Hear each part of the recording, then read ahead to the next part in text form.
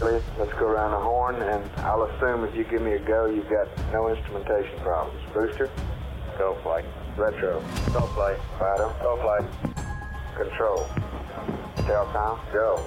GNC, Ecom, Capcom, go. Surgeon, go. ONC, go. ASC, FAO, go. Network, go. You got everything up? Go. Hello, I'm Ian Christie, and this is Terranauts. Before we start this week's episode, I have an exciting announcement to make. I'll be taking part in the Intelligent Speech Conference on the 25th of June. The Intelligent Speech Conference brings together education-oriented podcasters from across the spectrum and around the planet. And why don't I let them tell you a little bit more about it themselves? Ben, we're on someone else's podcast. Let's not intrude too much. You've got 30 seconds to tell this wonderful listenership about the conference. Shoot. Oh, okay. Intelligent Speech is back. Again, it's a conference that brings together your favorite educational podcasters with their fans in an intense one-day online extravaganza.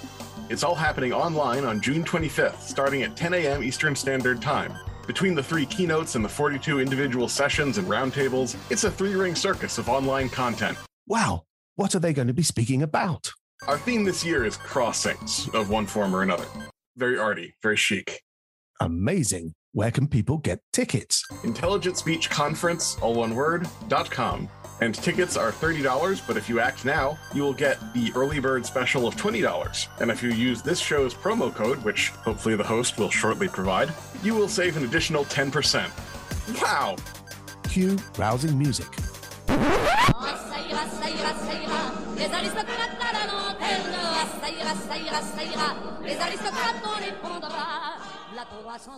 So if you're looking to expand your listening horizons, you should check out Intelligent Speech on the 25th of June. Terranaut listeners can get a $5 discount on registration using the promo code TERRA, T-R-R-A. Okay, let's get back to NASA and to Project Gemini. And it's a good time to do that because we left the program at a very exciting time. And by the way, I want to note that the timing of this episode is also appropriate because as I sit down to record, it is literally 57 years to the day, in fact, almost to the hour, since the countdown started for Gemini 4. In March of 1965, after more than 3 years of design, testing, trial, tribulation, redesign, and retesting, Project Gemini had finally gotten NASA astronauts back to orbit after a hiatus of almost 2 years. And until now, we, and a lot of people at NASA, frankly, had been focusing on just getting to this point. But also, of course, just getting back to orbit had never been the objective of the Gemini program. In fact, there really was no point, as far as NASA was concerned, in simply going back to orbit. No, although we have not talked much about it over the last few episodes, by 1965, NASA's focus was pretty firmly not on low Earth orbit. Its focus was on the moon. You really can't understand the sense of urgency that animated the Gemini program unless you understand that. NASA had a deadline. By the time of Gemini 3, the first operational Gemini flight, NASA had less than 5 years to get a man to the moon and get him back safely. The clock was ticking, and everybody knew it. NASA had asked for, and the U.S. Congress and administration had, by now, approved a budget for Gemini that was approaching $1 billion. That money was being spent for really only one reason, to help NASA get to the moon and back. So now that Gemini was flying, now that the booster and the spacecraft had been checked out, now that the new astronauts had been selected and were trained or being trained, now that the new Mission Control Center was operational, it was time to get to work. Work they would. To put it in perspective, consider this fact. Having not flown any manned missions for about 22 months, in the 20 months between Gemini 3 in March 1965 and Gemini 12 in November of 1966, NASA would fly 10 times, averaging almost a flight every 2 months. This is a cadence of flights that is honestly pretty staggering and which, frankly, I don't think has been achieved since. One does get the sense that once the Gemini program was out of the gate, everyone was eager to make up for lost time. And remember, Gemini had some very specific objectives that it had to meet in terms of getting NASA ready to go to the moon. There were, now, 3 main objectives for Gemini. The first was to learn how to do rendezvous and docking in space.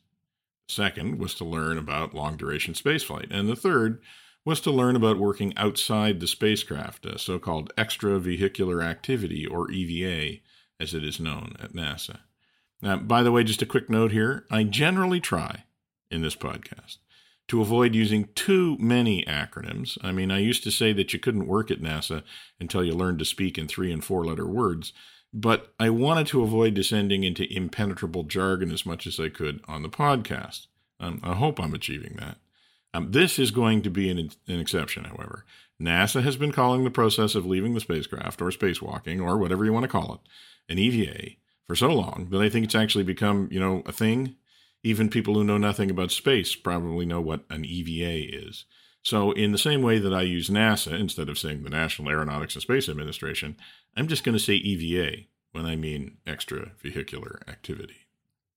Now, while I've listed those objectives above in order of priority, there was an issue for Gemini 4, actually a few issues. It was clear when Gemini 4 was being planned in the summer of 1964, so a year earlier, that it was not going to be possible to do any real rendezvous and docking testing on Gemini 4.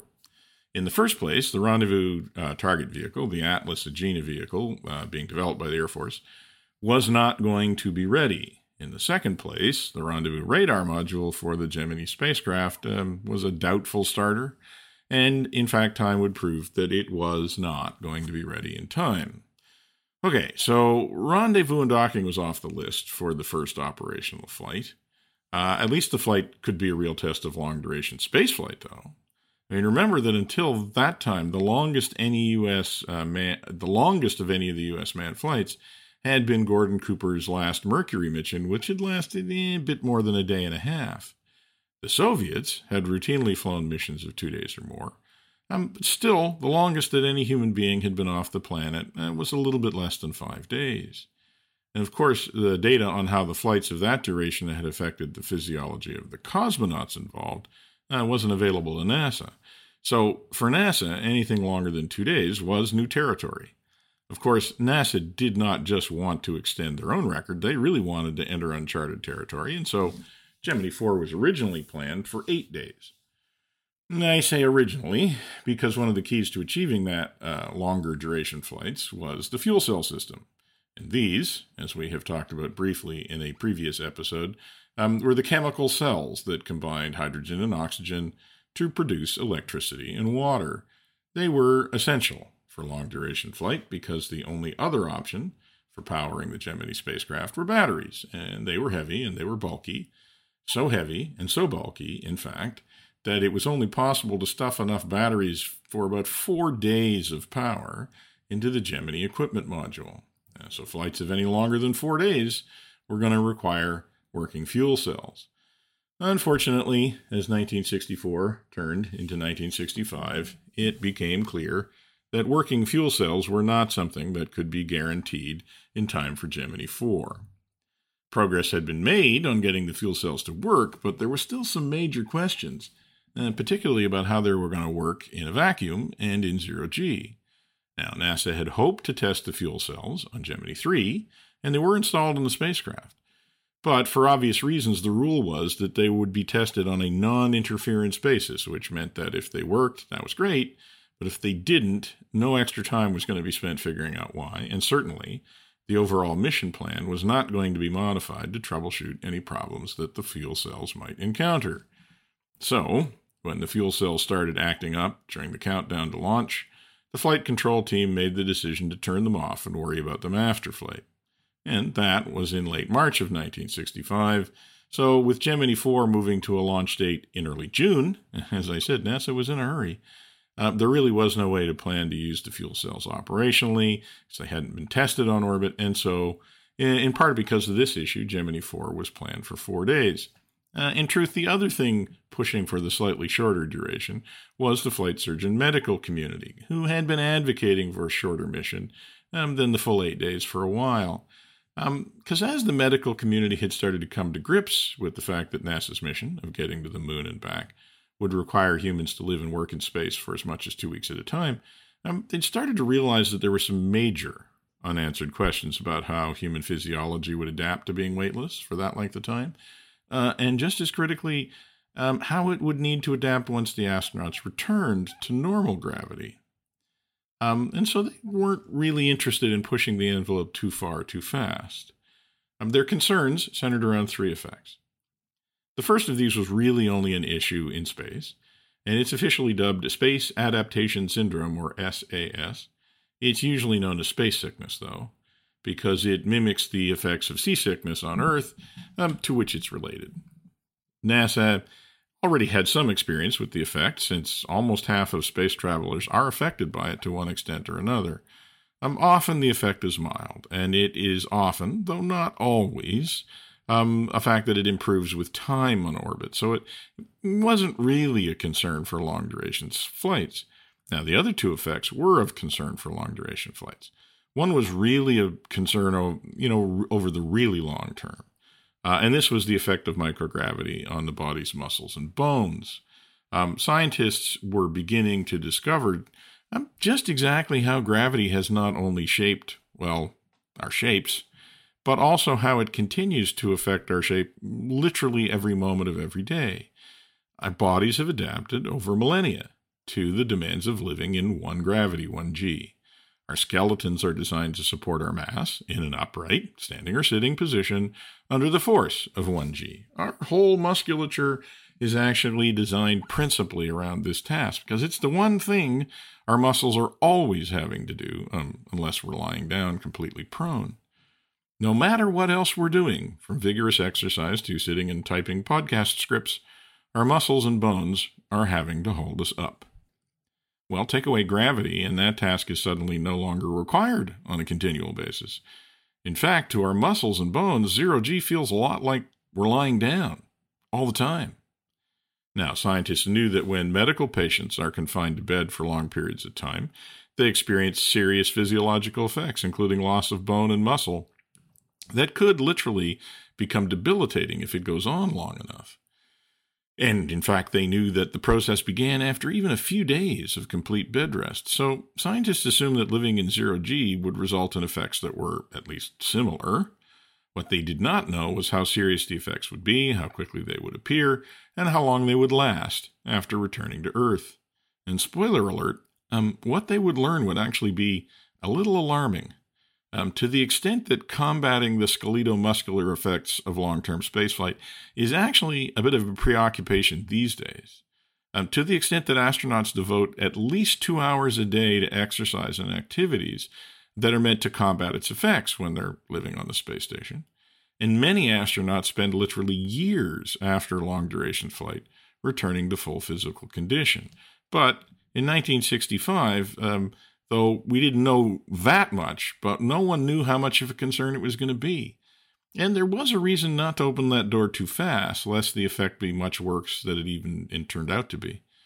So the medical community was quite happy to have Gemini 4 set at 4 days. Now, the last physiological effect, and actually potentially the most serious in the short term anyways, was the effect of fluid redistribution caused by lack of gravity.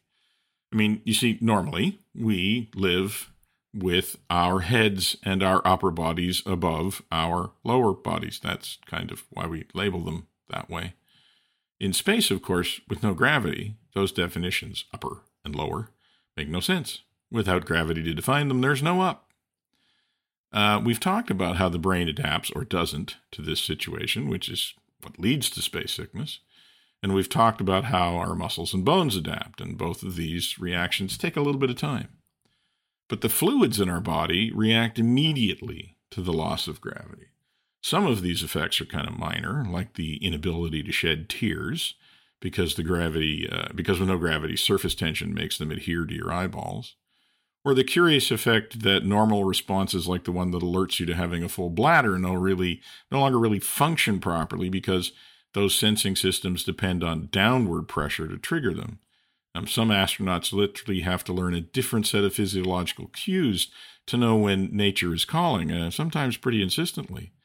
One astronaut I knew related that during his first spaceflight, after he'd been on orbit for a short time, he began to experience moderate but noticeable abdominal pain. And it was starting to get worse, so he asked a crewmate who'd flown before about it, and she said, have you peed yet? And he hadn't, so he did. Problem solved. Another effect of this fluid redistribution is obvious if you've seen pictures of astronauts in space, particularly when they haven't been in orbit for very long. And you may have noticed that their faces actually look quite different, sort of puffy, in fact. Well, this is because the fluids have quite literally gone to their heads. Again, this can cause some moderate discomfort akin to sinus congestion on Earth, although in some more serious cases it can lead to serious headaches, distortion of vision, and sometimes which even lasts long after the astronauts return to Earth, but that's reasonably rare. But of all of the effects of fluid redistribution, the most serious is in its effect on the body's circulatory and cardiovascular system. In case it wasn't obvious, the human body is an amazing and adaptable machine. On Earth, our circulatory system maintains enough blood in our system to ensure that, even working against the gravity's tendency to pull our blood into our legs and lower body, our body can maintain an appropriate blood supply to our upper bodies and, critically, to our brains. When gravity is removed, the body is suddenly confronted with the fact that it now has much more blood than it actually needs, because the blood no longer tends to pool in our lower extremities. So the body immediately begins reducing the volume of blood in the body, and it does this so effectively that even after a few days, blood volumes are significantly reduced, and after a long time on orbit, the body loses almost a quarter of its blood volume. The other effect of the loss of fluid volume and the loss of gravity is that the heart finds that since it's not lifting blood from our lower extremities against the force of gravity, it doesn't need to pump nearly as hard. This effect accelerates, obviously, as the blood volume decreases, and the net effect is that the heart muscle actually starts to atrophy, and in a startlingly short period of time. In fact, experience with extremely sedentary subjects, like bedridden patients, had shown the effect that could be seen even in a few days. Now, none of this was of much a concern for an astronaut's health while they were on orbit, but they were a source of serious concern for what would happen when astronauts returned to Earth after an extended stay on orbit. There was a genuine concern that the combination of loss of blood volume, combined with cardiac muscle atrophy, might mean that returning astronauts would, in a best case, be unable to stand without fainting for loss of blood reaching their brains, and in a worse case, the effect might be so severe as to be lethal. After a long exposure to weightlessness, the astronaut's cardiovascular system might literally not be able to support them when gravity returned. And this was thought to be unlikely, probably extremely unlikely, but it actually couldn't be ruled out entirely. So NASA doctors were just as happy not to push the envelope too far on Gemini 4. And now, after all, they knew that a Soviet cosmonaut had survived 4 days in space. Now, they did not know much more than that, but they did know that that duration of spaceflight was survivable. And one gets the sense that, on balance, they were just as happy not to push their luck beyond that point, at least not until they had a little bit more data. All of which is to say that while Gemini 4 would be NASA's longest flight, it was not really pushing NASA's experience into the realm of long-duration flight. So that left EVA, and it's fair to say that Ed White's EVA, the first one ever by a NASA astronaut, and only the second one in history, has become really the event for which Gemini 4, and to some extent the whole Gemini program, is remembered.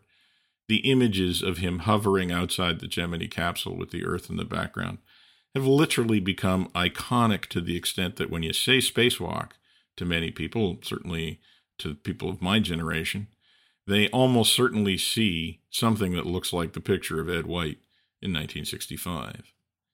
But in fact, EVA ended up on Gemini 4 almost as an afterthought. Well, it was an afterthought for NASA management. It was not by any means an afterthought for the crew. Almost as soon as Jim McDivitt and Ed White were named as the crew of Gemini 4 in July of 1964, they and their backup crew of Frank Borman and Jim Lovell began to think seriously about and advocate seriously for doing an EVA on their flight. From the beginning, all of the crew members advocated for at least ensuring that the new spacesuit, known as the G4C, would be ready for the flight, which meant that EVA could be added to the flight even late in the flow. And this in the end, turned out to be a really wise decision. The reluctance to officially schedule an EVA, though, for Gemini 4 stemmed, I think, essentially from concerns that the problem really hadn't been studied thoroughly enough. You see, one of the features of the mission operations culture that was emerging at NASA was that no idea was really ready for flight until both the crew and the flight control team had a chance to explore it fully through training and simulation, which is really just another way of saying that everyone involved needed to become intimately familiar with all of the things that could go horribly wrong, so that the technology, as well as the rules and procedures for using it, could be developed and modified to give the greatest possible chance of keeping the crew safe and the mission successful, even if things did not go exactly according to plan.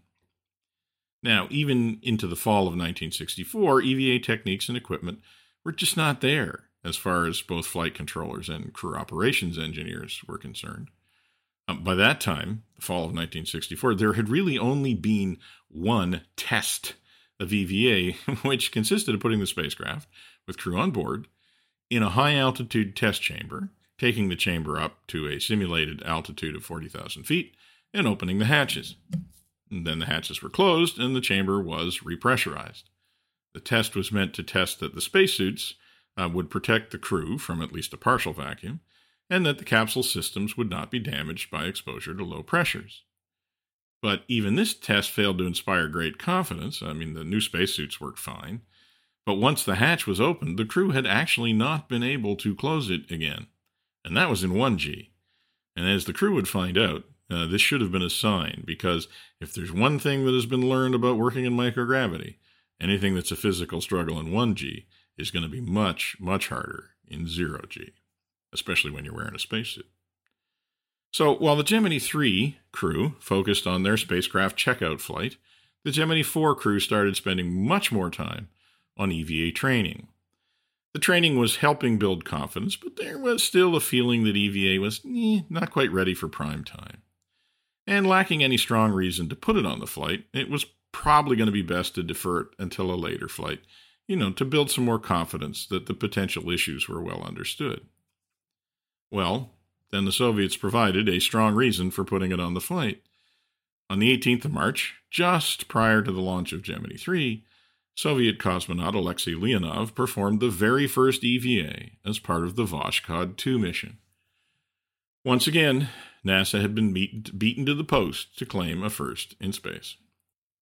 And by this time, everyone at NASA was frankly getting pretty sick of it.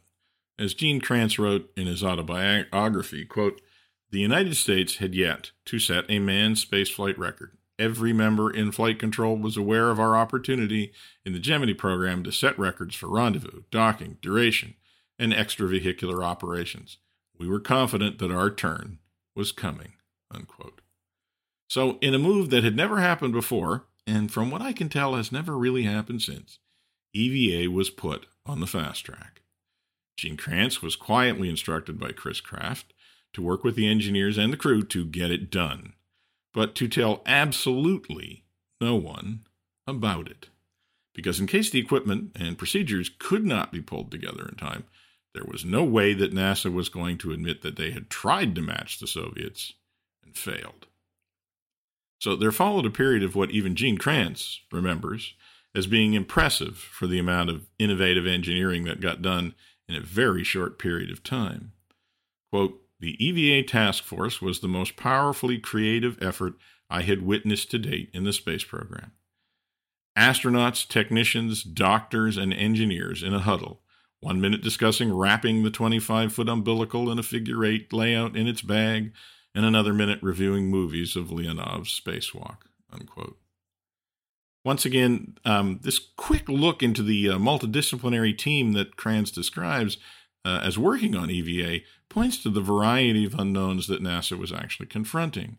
I mean, the first of these was just mechanical. At its most basic, how were the crew going to be protected against the vacuum of space? And not only the spacewalking crew member, because the Gemini spacecraft had no airlock, which I guess explains a little explanation. These days, for instance, on board the International Space Station, when a crew member goes for a walk outside the space station, they first move into a small chamber that has access both to the inside of the station and to the hatch to the outside. This is the airlock. To exit the station, an EVA crew member enters the airlock, closes the inner door and seals it, and then opens the vents to evacuate the airlock, and then he opens the door to the outside. The main volume of the space station is therefore never exposed to vacuum, just a small amount of volume in the airlock. To return inside, of course, the process is simply reversed. The EVA crew member comes into the airlock, the outer door is sealed, the vents into the station are opened, and when pressure is equalized, the hatch is opened and she re-enters the station.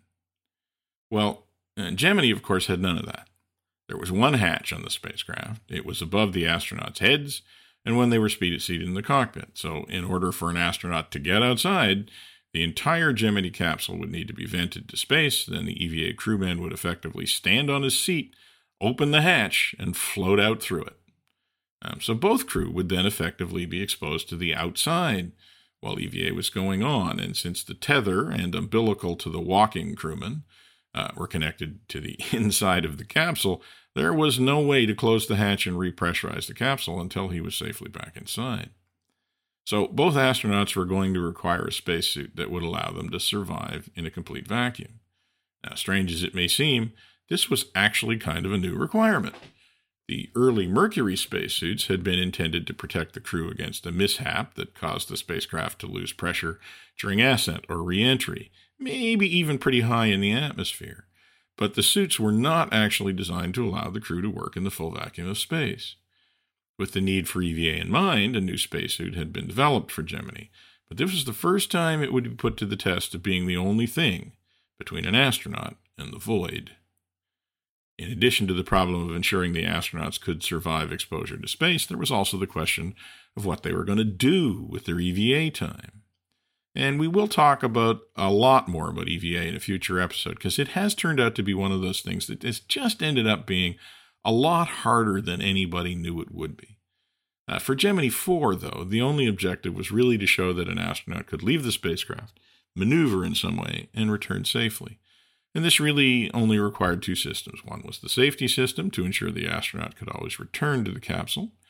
And this was really just a line that connected the EVA crew member's suit and then connected back to the capsule. It was not particularly complicated, but again, coming up with a tether that could be connected, extracted, and not interfere with the astronaut's motion in zero-G, and then be reeled in, disconnected, and stowed, all in the very small volume available within the Gemini capsule, was actually not a trivial engineering task, especially since there was effectively no way to test its mechanical properties in zero-G.